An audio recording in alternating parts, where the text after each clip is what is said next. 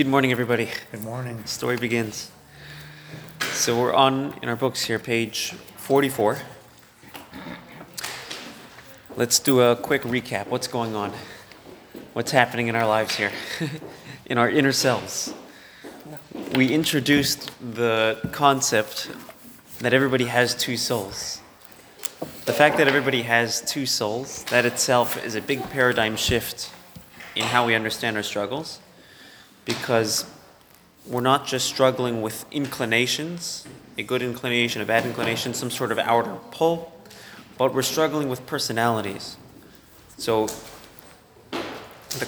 we often will get to this crossroads in life, and it's not should I do the right thing, should I do the wrong thing, it's actually who am I going to be? Am I going to be what my animal soul wants me to be? Is that who I am? Is that the way I'm thinking? Is that the way I'm feeling? Is that the way I'm perceiving life? Or am I going to be something else? Which we'll introduce that new soul today.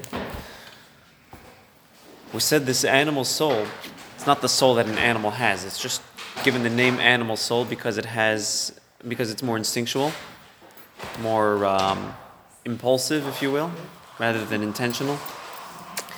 It comes from a negative force, referred to in Kabbalah as klipa. Klipa, we said, means a shell or a peel, which means it judges life based on what it sees rather than the reality.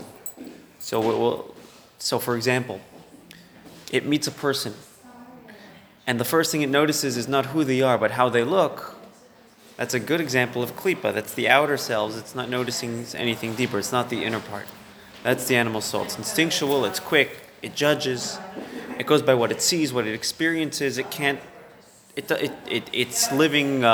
It's going for instant gratification. The example we gave is the difference between Esav and Jacob.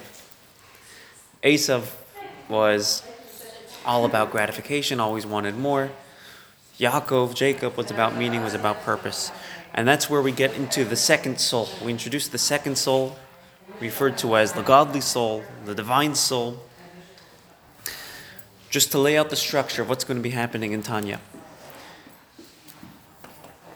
For the next, till chapter 8, we're going to be going into details about the soul and about Klip and about all these different Kabbalistic terms. We're going to make them as practical as possible.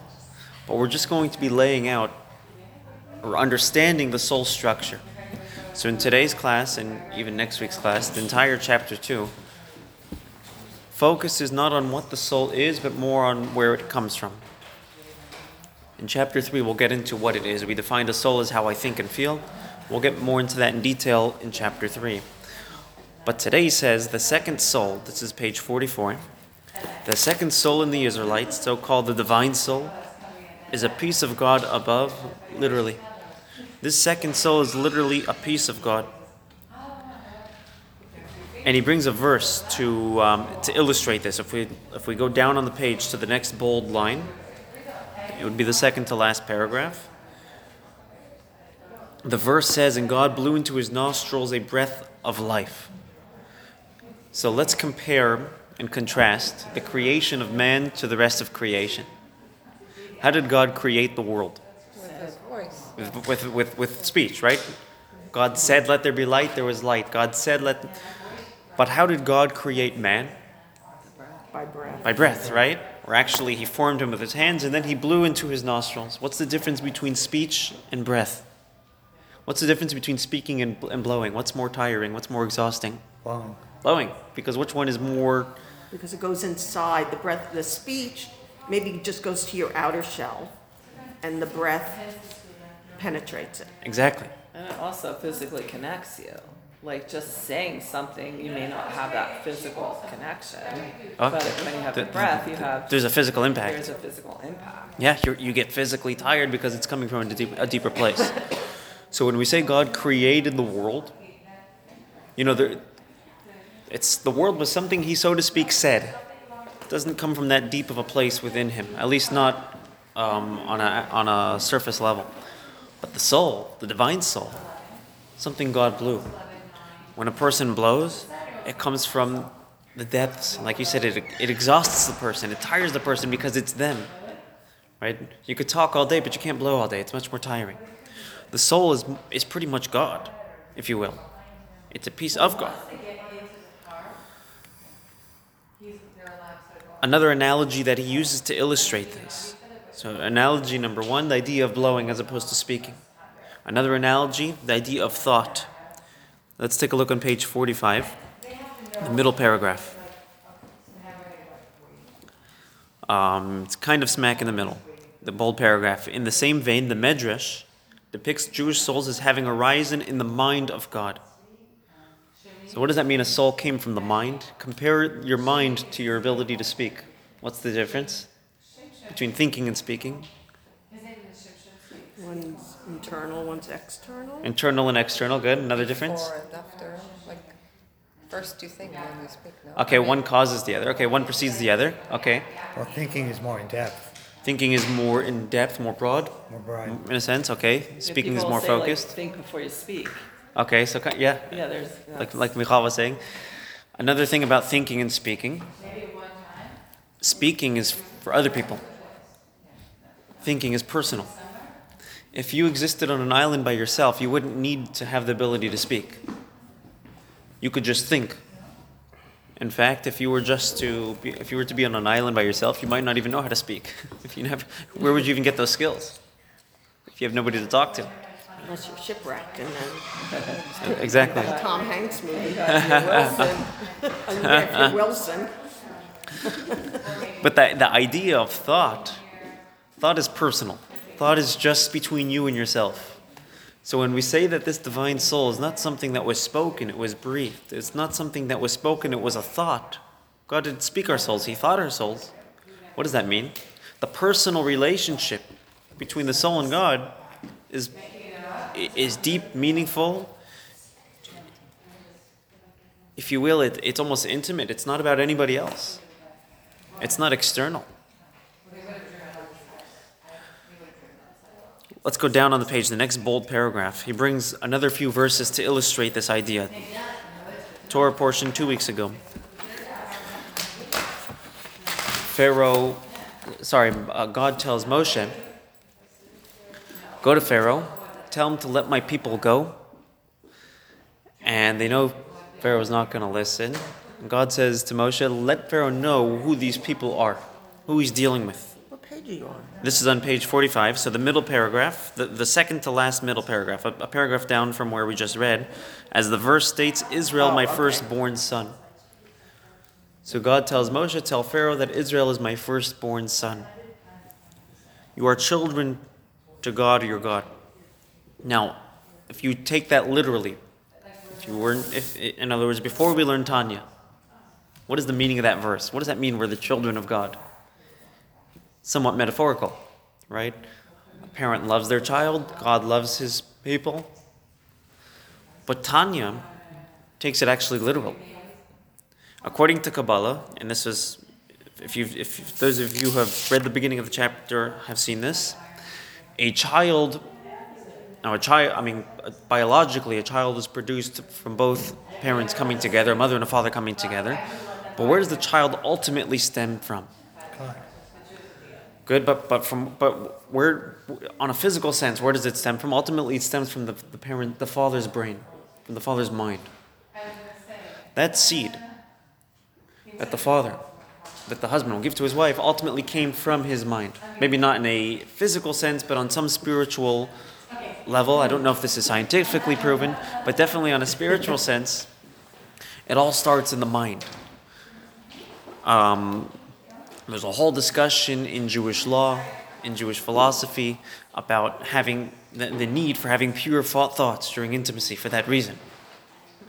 Because it comes from the mind, that's where it all starts. Again, But the idea... sometimes it's not always. Sometimes it's just your animal instincts to have sex with your wife. That's why a person has to be intentional. But it's not always, Okay, so we'll get into that. We'll get into the idea of being intentional. Once we understand the soul structures, we'll understand how we can make choices rather than just acting on impulses. And it doesn't have to contradict living a joyful, meaningful life. There's a book by Rabbi Manis Friedman called The Joy of Intimacy. Interesting book. He talks about the city. But as the Tanya unfolds, as we unpack the lessons, you'll see. But the idea is, and the point of that is just to illustrate that the relationship that the soul has to God is that of a father, is that of a child to a father. A child is a carbon copy of his father because he's physically a piece of his father. A soul is physically, or I should say literally, a piece of God. Just like a child comes from the parent's mind, and your mind is essentially you, a Jewish soul comes from God, so to speak, mind, it's essentially him. So just to compare and contrast the divine soul with the animal soul. The animal soul comes from Ch2a. And again, as we said, I'm going to try to wean us off the Hebrew the translations, because the translations don't do justice. But if I end up saying words that aren't clear, stop me anytime. The animal soul comes from Ch2a, from this force, this shell force. It wants what it sees, right? The animal soul has the seafood diet, right? It sees food, it eats it. The divine soul, what does the divine soul want? It doesn't want necessarily what it sees. It has an inner passion that's deeper than that. Why does a child want to connect with their parents? I think it's instinctive. It's instinctive. It's instinctual. There's no reason for it. As soon as you give reasons why you love your kid, we might have to start rethinking things. There should, if I tell you why do you love your kid, or why does your kid love you, and you start giving reasons, we're going to have to talk. There should not be a reason, right? It shouldn't be a reason. We should love our kids unconditionally. That's the natural thing. Now, sometimes there's complication, there's complicated relationships, and other things get in the way, and that's totally, that's part of life, and we work through this. But on an ideal level, there shouldn't be a reason why you love your kids. There shouldn't be a reason why your kids love you. That's just the way it is. If a kid says, "I love my mom because she cooks me good dinner," the mom may be an excellent cook. She'll be offended. That's why you love me? I'm your mom. You shouldn't have a reason. Why do you love God? I just do. I'm part of Him. Just like I'm part of my parents, I'm part of God. It's just who I am. There's no reason. Now, compare this to a marriage. A marriage at first, or let's say before the marriage, people are dating. See people fall in love with each other. It might be different. It's different in this relationship. Because there's a reason why you fell in love with that person and not someone else. It wasn't necessarily unless you're actually soulmates and you get married. But let's say before that stage, before you found out you were soulmates. So what motivated that love? Or that interest, that excitement, that attraction? There's some sort of reason. And it's very normal, whether it be physical attraction, whether it be you share a lot in common. And that's why a person has to actually get married. Because what does marriage mean? Let's forget the reasons. Let's make a commitment beyond reason. Any reason doesn't matter at this point because we're committing. We're going to get to that same level that a parent and child have, where it's beyond reason. That's a choice. Marriage is a choice. You choose to commit.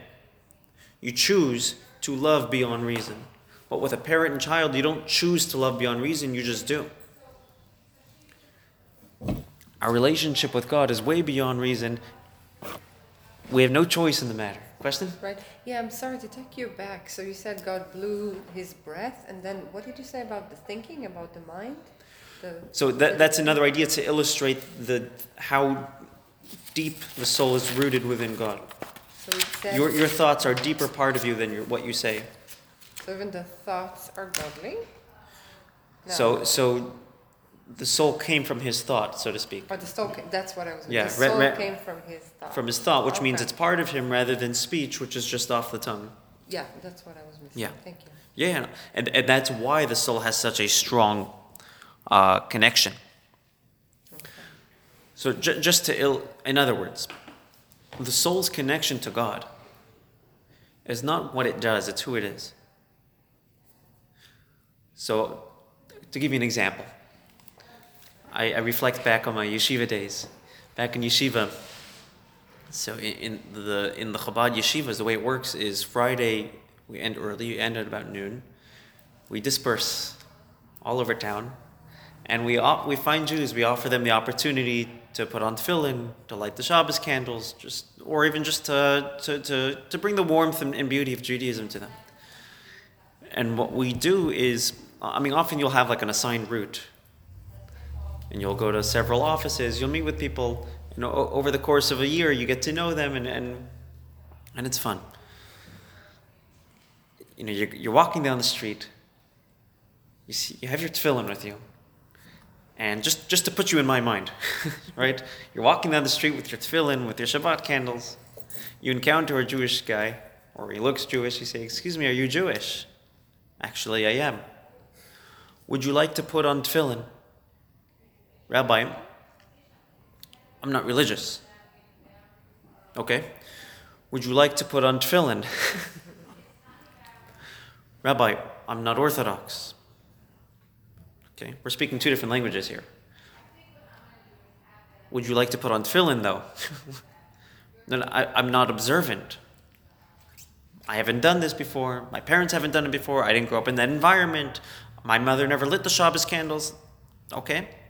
Would you like to put on tefillin?" What is the miscommunication that's happening here? You're Jewish, hello. This is who you are, because you have this soul. And the way he was looking at it, isn't Judaism a behavior? I act Jewish, and if I'm not behaving that way, then I'm out. Right. And what we're saying is no. It's not what you do, it's who you are. It's reflected by what you do. Our behavior is a reflection of our deeper selves. And if we're behaving in line with the Torah, that's a reflection of the divine soul, which we're going to discuss more in chapter 4. If we're behaving in line with our impulses, that might be a reflection of the animal soul. It's not always a bad thing, but it could be bad. It doesn't have to be bad, though. It could be neutral. Can I ask a question? Yeah. So, you and the person were miscommunicating on different levels. Why wouldn't you say to him, let me explain why it's important? So he starts looking at the divine side of it. Because I was young and stupid. What would you do today? It's probably what I would do. But even in Israel, people are Jewish, and Chabad comes and put tefillin, and people are like, no. Even if, there's no question. Not everybody, right? No. Look, everybody has their own place and has their own journey, and Right in the middle of Machne Yehuda. Yeah, they know you're Jewish. Yeah, still, they're like, oh, both Rabbi, my boys and Jeff. Yeah, right in the middle of Oh, yeah? shopping. Yeah. But is there something, sorry, my shoelace. Is there something like by you just saying, I don't agree that it was young and stupid, because when I first... I was kidding, but I yeah. know, but when I first met the rabbi, it was at Hanukkah at the mall.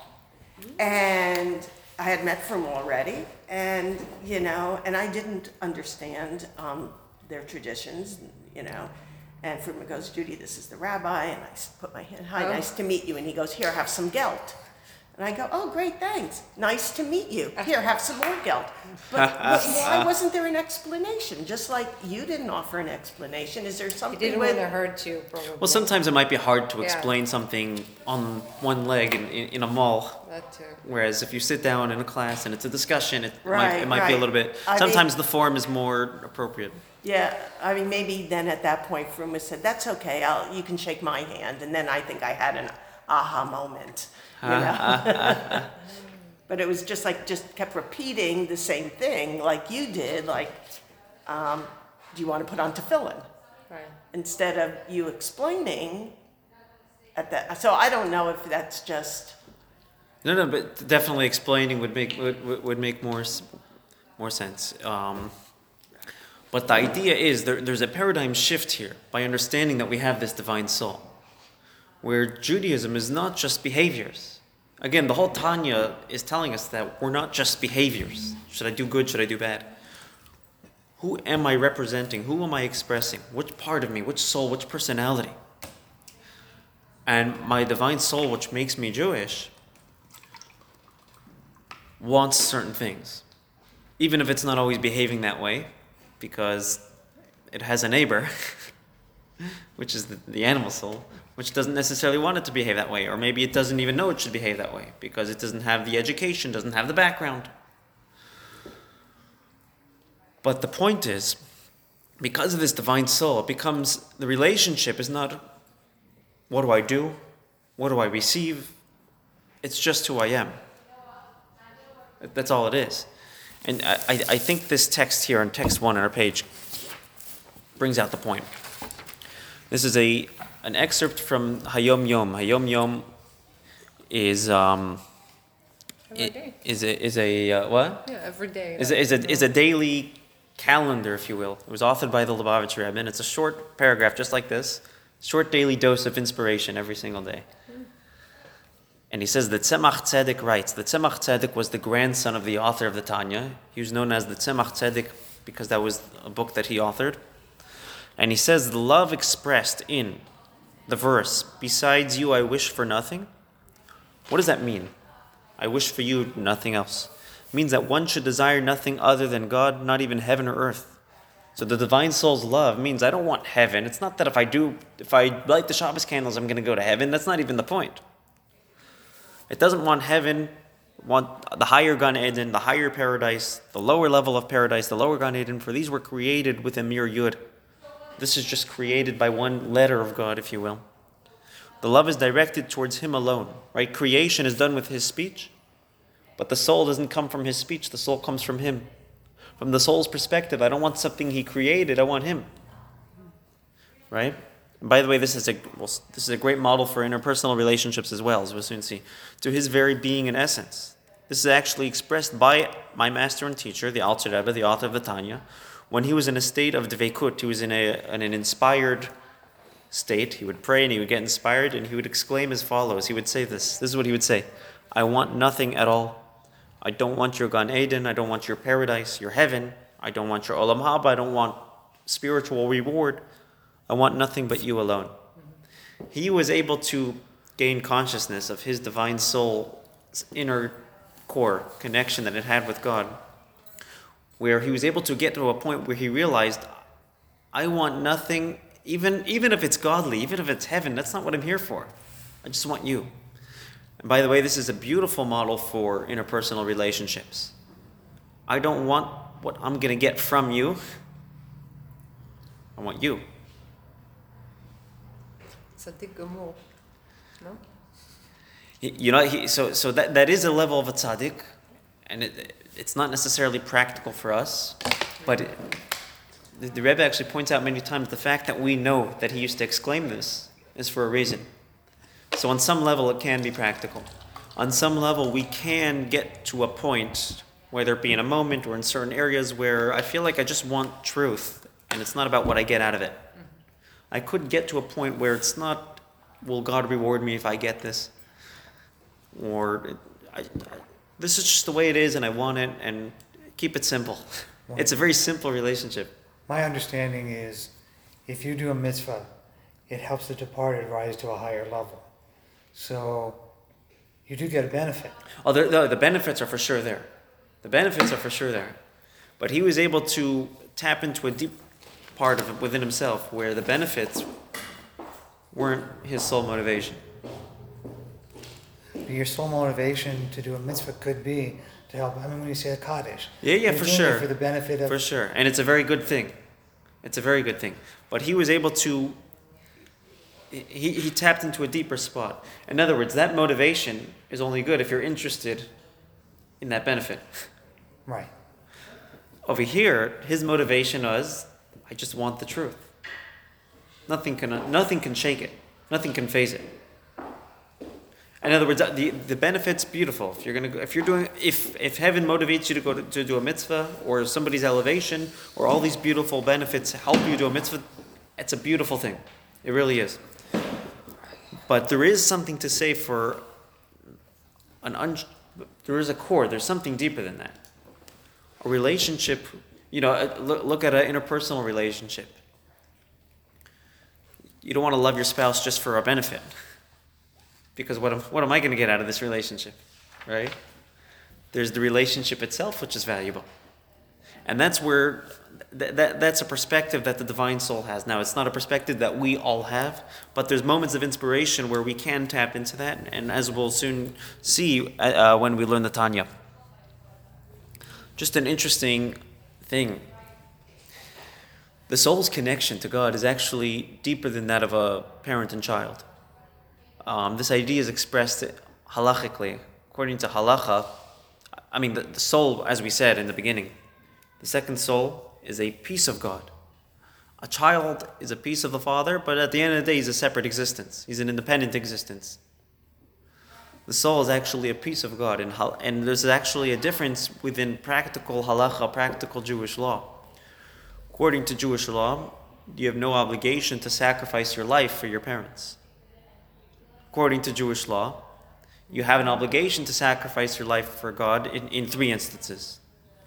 So there's 613 commandments. There's only 3 of them which require life sacrifice: idolatry, adultery, and murder.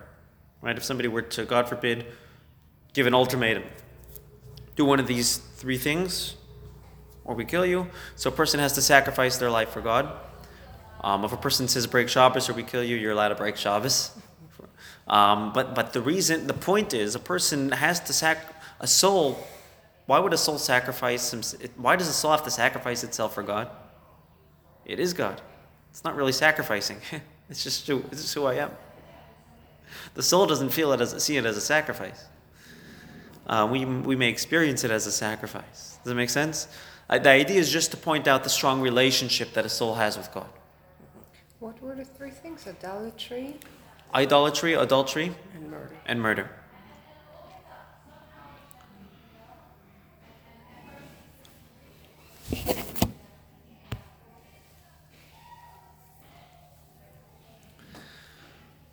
So something interesting here. The Tanya calls this divine soul the second soul. The animal soul, the first soul. The divine soul, the second soul. Anything funny about that? I think it would be the opposite. Right. You would think it should be the other way around. The divine soul, it's a piece of God. That's why are we putting God second? Why is the animal soul, which is our lusts, our self-orientedness, our instinctual, impulsive self, why is that first? Because that's easy. Okay, good. That's Or- easy, it's natural. Or used more, done more, or often. Okay, it's more part of us. Good answers. Any other thoughts? Well, it's required to stay alive. Okay, it's more necessary in a sense. Okay, these are all very good answers. Any other thoughts? So I'll give you 3 answers. And there are along the lines of what 3 of you actually said. So you're thinking the right track. Answer number 1.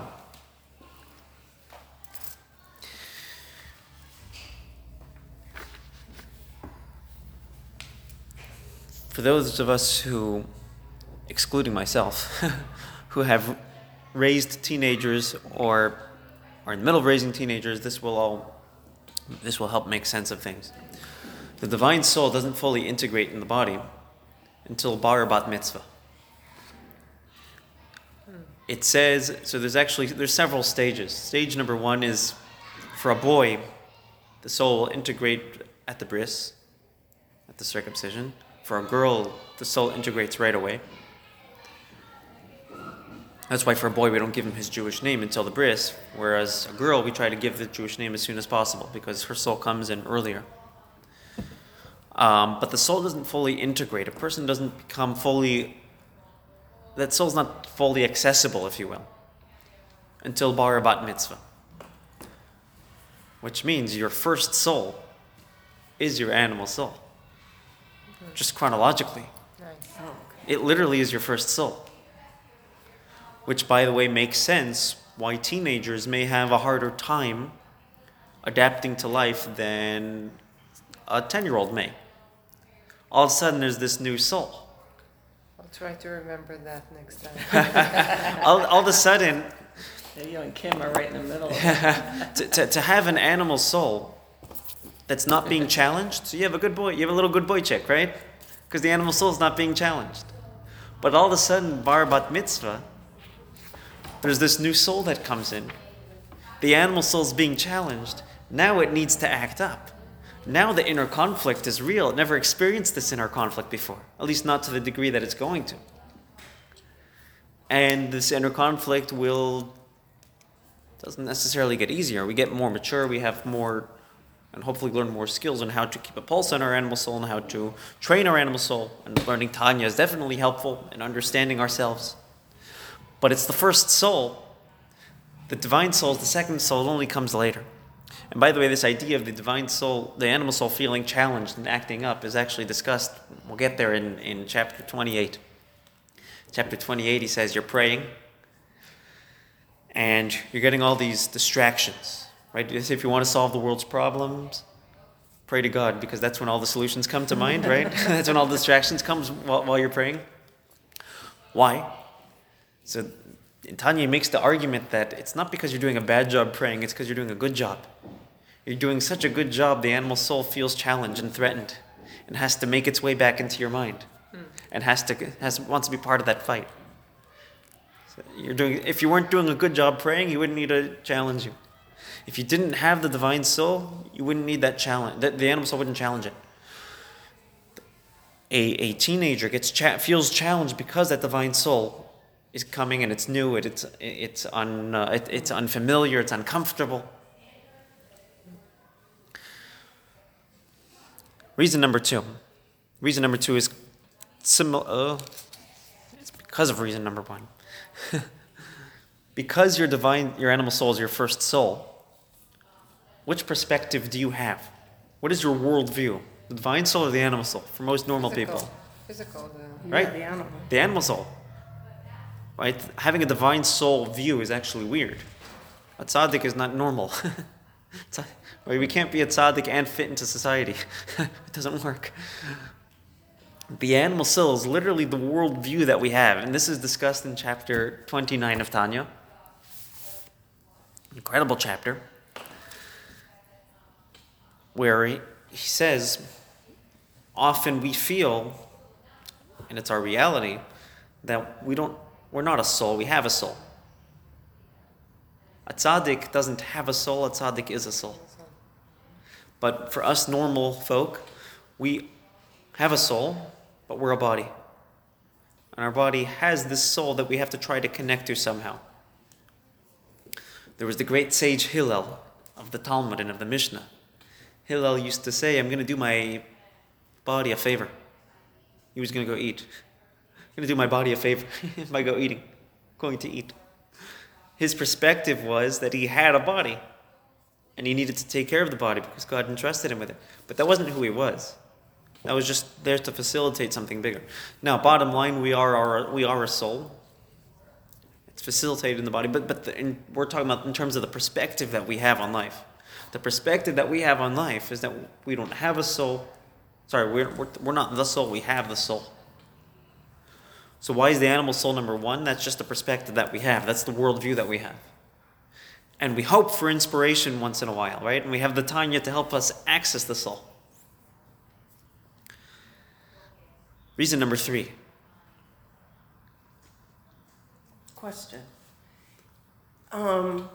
Is it ever, I mean, not that you would know everyone, but is it ever, does it ever happen that when somebody reaches bar bat mitzvah, that there might be a connect in their brain that changes their motivation from more out of animal to godly, you say it happens, it comes in at bar bat mitzvah age, but do you ever see a bar bat mitzvah age youth see kind of a light bulb go off?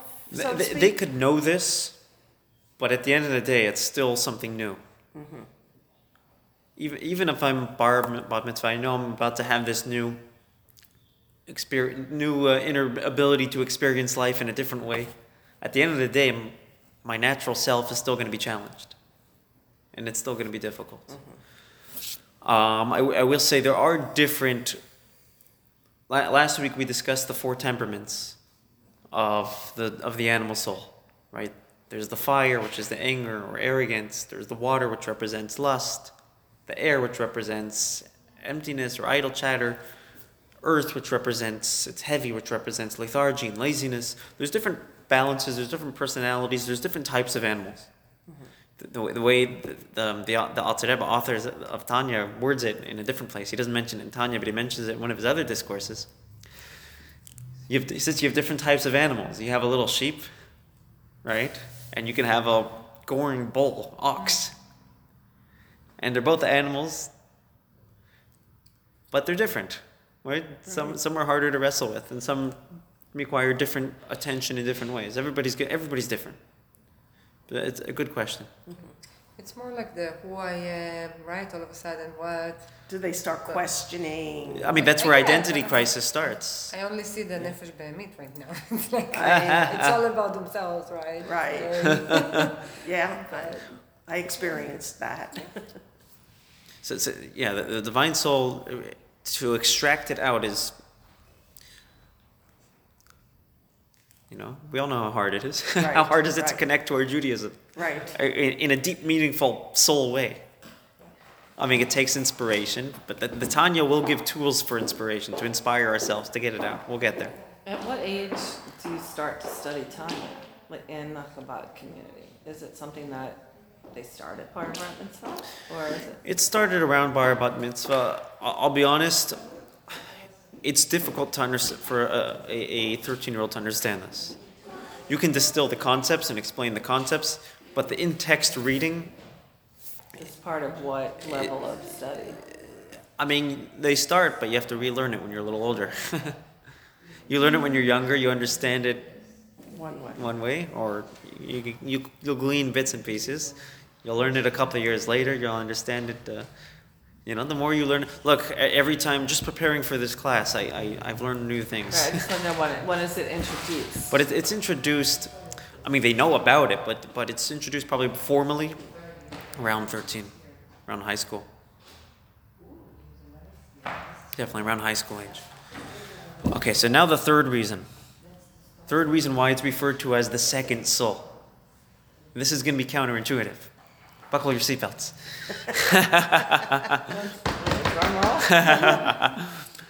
The reason why it's the second soul is because it's actually not as important. It sounds crazy. The divine soul is the second soul because it's not as important. What is the purpose of creation? The purpose of creation, based on our first text that we read, is not to go to heaven. It's the connection with God, right? But that's on earth. The divine soul doesn't really need the inspiration. In other words, if the goal of the divine soul was to love God, it doesn't need to be born into a world because it loved God already. Right? So what is the purpose of the divine soul? To influence the animal soul. That's all. That's what it needs to do. Balance. It's to influence, to train it, right? If the goal of the divine soul was just to fall in love with God and to experience and just to feel good, it did that in heaven already. Why come down to earth? In fact, it's going to feel even better in heaven. It comes down to earth for a purpose, for a mission.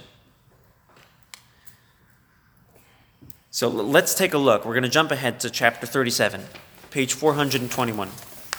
Where he addresses this issue.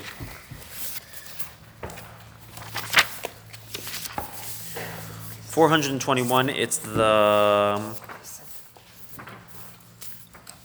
second to last paragraph. It starts with the words, "and coming into this world." And coming into this world is a very great downgrade for the soul, a real experience of exile. Why?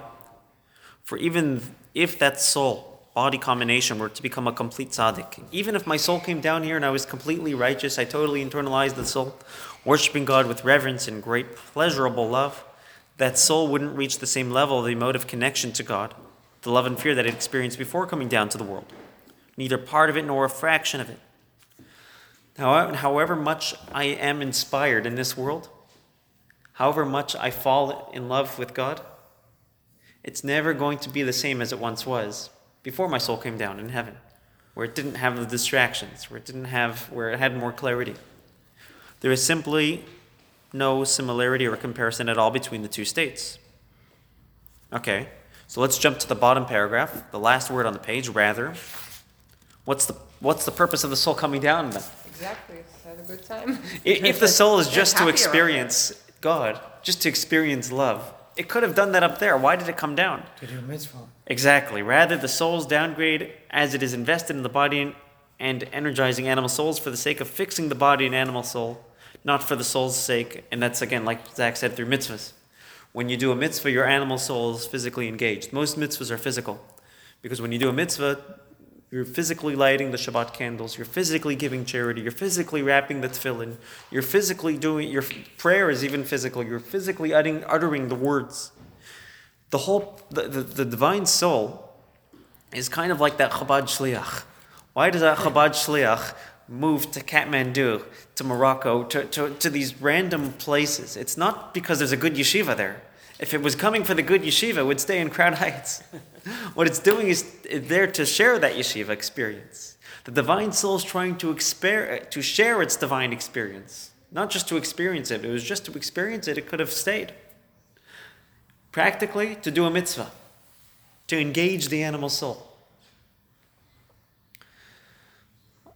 I'll tell you a story. Or before the story, let's look back at our chapter. This idea, and that's why it's the second soul, it's the less important one. It's a means to an end.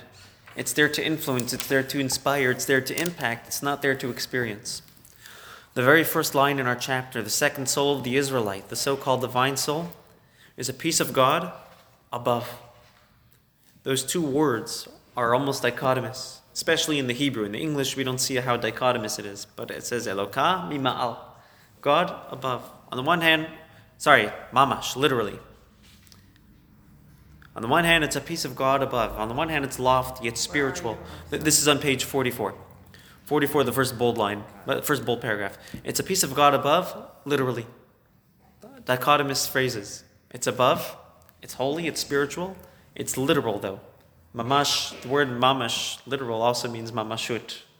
It's practical. Real, true. It's real, it's physical, it's practical. The divine soul on the one hand is super spiritual, on the other hand, it's super physically impactful. So here's the story.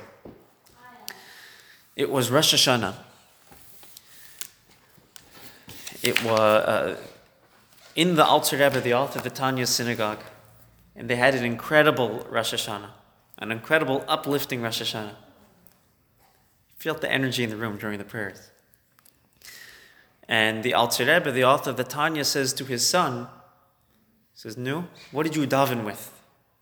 In other words, what meditation did you use to inspire your prayers?" But the way he said it is, what did you daven with?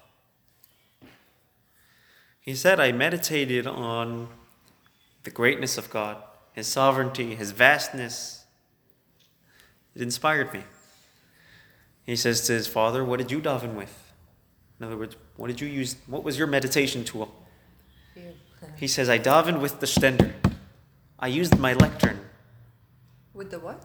Stender, the lectern, the amud, A duchan. the duchan. I used the stender, I used the lectern. The wooden lectern, that was my meditation. What does that mean? Right, what are you talking about? What kind of inspiration is that? A relationship with God. And the divine soul is not the experience of love and how He is in heaven. It's here on earth. It's bringing God down to earth. The goal is not to go to heaven. The goal is to bring heaven down here. And that was the lectern. His lectern became a conduit for divine energy. His lectern literally became holy. When we do a mitzvah, our animal soul becomes influenced because the animal, you can't make a physical movement. Like you said, Zach, you can't live without the animal soul physically. You can't make a physical movement without the animal soul. And when that physical movement is servicing the divine soul, that physical movement becomes holy. The divine soul is impacting the animal soul on its mission. The animal soul is the goal, that's the purpose. to influence it, to train it, to inspire it. The divine soul is just the tool in which God chooses to do that with. I'll just end off with an interesting letter that I read from the Rebbe. I told you he has all his 39 volumes, or some 33 volumes of personal responses. And I was just reading this yesterday. There was a guy, and again, when you read these letters, you don't get the full context because you see one side of the conversation. But this guy was traveling. He traveled to London, and he wrote about he was some sort of rabbi, and he wrote about his experience. I don't know if he was a rabbi, but he was knowledgeable, and he was some Hasidic Jew. He wrote about his experience traveling to London. And the Rebbe responds to him, you didn't write about what you did to inspire other people. And he says, and I don't believe that you would feel inhibited. Because even though you have an animal soul, and that's the perspective you live with, at the end of the day, your animal soul and divine soul have been living together for so long. I guess he was an older gentleman. They've been living together for so long. The divine soul must have had some sort of influence, even subconsciously, over the animal soul. And Jewish outreach, you should feel less inhibited. The Rebbe was saying, even naturally, just the two souls living together, one is going to influence the other. But our goal is to actually be intentional about it, having a mitzvah where I'm physically impacting my animal soul. That's with the divine soul, which is part and parcel with God. That's my story, and I'm sticking to it. So that's how you're supposed to come to peace with yourself, to solve the conflict. Yeah, in other words, there's a reason for the conflict. And we're going to talk more about the conflict. So the truth is we right now we're just getting the tip of the iceberg. But the conflict gets more meaningful and complicated. As we understand the soul, what the soul is, how it thinks, how it feels, what its drives are, as we understand more clearly what Ch2a is, where the souls are reside, where they manifest themselves within our bodies and our hearts and our minds, and how that works, the whole structure. It's going to clarify the conflict, and it will set the stage to give us tools to resolve the conflict and to ultimately train the animal soul. If not, at least subdue it to the degree that in which we can. And basically, we're learning this to help our own divine soul and animal soul. So this is, in other words, it's to take it more personally. Exactly. And it's the other option. You could go somewhere and you can get inspired. But what we're doing here is we're not getting inspired. We're just getting informed, and we're getting tools to develop that inspiration. You can wait till Yom Kippur and I feel my divine soul, right? I'm inspired and I want to do Judaism and there's a little bit less tension because I'm passionate now. But it's not Yom Kippur every day, and it's going to wear off. Over here, when we actually understand the soul and we understand the mechanism, we'll be able to get ourselves to that state, maybe not as deep as Yom Kippur, but to some degree, where we'll feel less spiritual tension. Definitely. Mm-hmm. And those 7 attributes, all the Gvura, all these are part of the soul. All those are part of the soul, part of the soul's Part of personality. The soul inside Yeah. the Ch2a. There's the passion that the soul has. There's the discipline that the soul has. We'll get into that for sure. Yeah. And there's, I don't know if it's a Taylor, I think you also mentioned something about it, that before the neshama comes down, it knew a lot and then it forgets. I don't know if it's like a... So it says like in the a Talmud. Taylor, it's not from the Torah. No, but it's from the Talmud says that before a soul is born, it's taught the entire Torah, and then an angel teaches it the entire Torah, and then it makes it forget, gives it a little whack. I don't know if it physically hits it, but it somehow prompts it to forget everything that it's learned. And why is that? You talked about it even, I think, yeah. Well, because we got to start from scratch. Yeah, start from scratch. If you knew everything, if everything was clear. What's our purpose? Yeah, there's a story about Lilith. It's, Right, that gave a kiss, and the kiss took everything away. So and that's why what we says have, the like, angel this hits little, it. Yeah, Yes. That's why exactly. we have this little indentation. Right? Exactly. Yeah. So that's from the Talmud. Right. Yeah, exactly. Okay.